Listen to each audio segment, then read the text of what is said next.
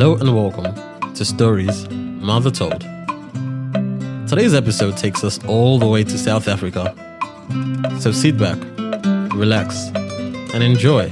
Let me take you back to Africa.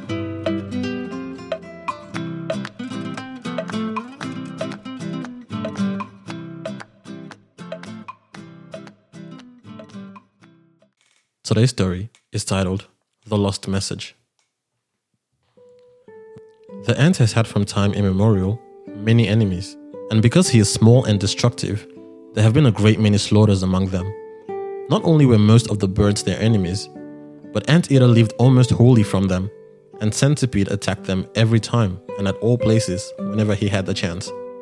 So now there were a few among them who thought it would be a good idea to hold council together and see if they could not come to some arrangement whereby they could retreat to some place of safety when attacked by the birds and animals. But at the gathering, their opinions were most discordant, and they could come to no decision. There was red ant, rice ant, black ant, wagtail ant, grey ant, shining ant, and many other varieties. The discussion was a true babble of diversity, which continued for a long time and came to nothing. One part desired that they should all go into a small hole in the ground and live there. Another part wanted to have a large and strong dwelling built on the ground where nobody could enter but an ant. Still another wanted to dwell in trees, so as to get rid of Anteater, forgetting entirely that there they would be the prey of birds. Another part seemed inclined to have wings and fly. And as has already been said, this deliberation amounted to nothing, and each party resolved to go to work in its own way and on its own responsibility.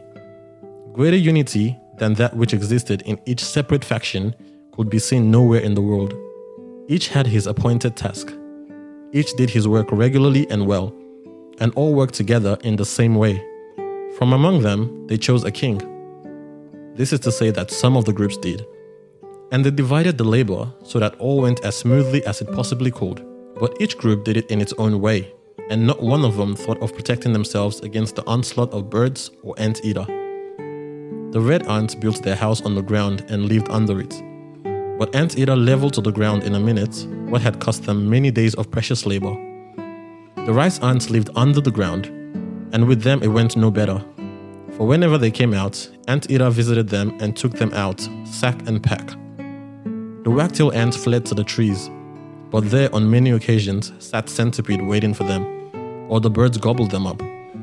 The grey ants had intended to save themselves from extermination by taking to flight.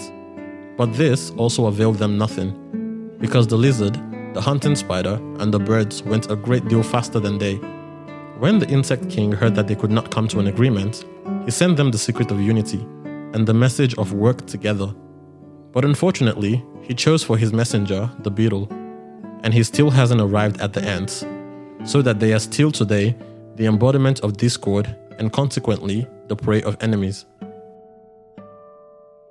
Thanks for listening to today's episode. As usual, do not forget to rate and review the podcast on iTunes and any other platform you listen to it on.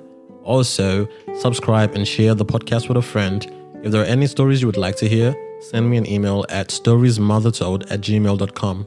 Until next week, see ya.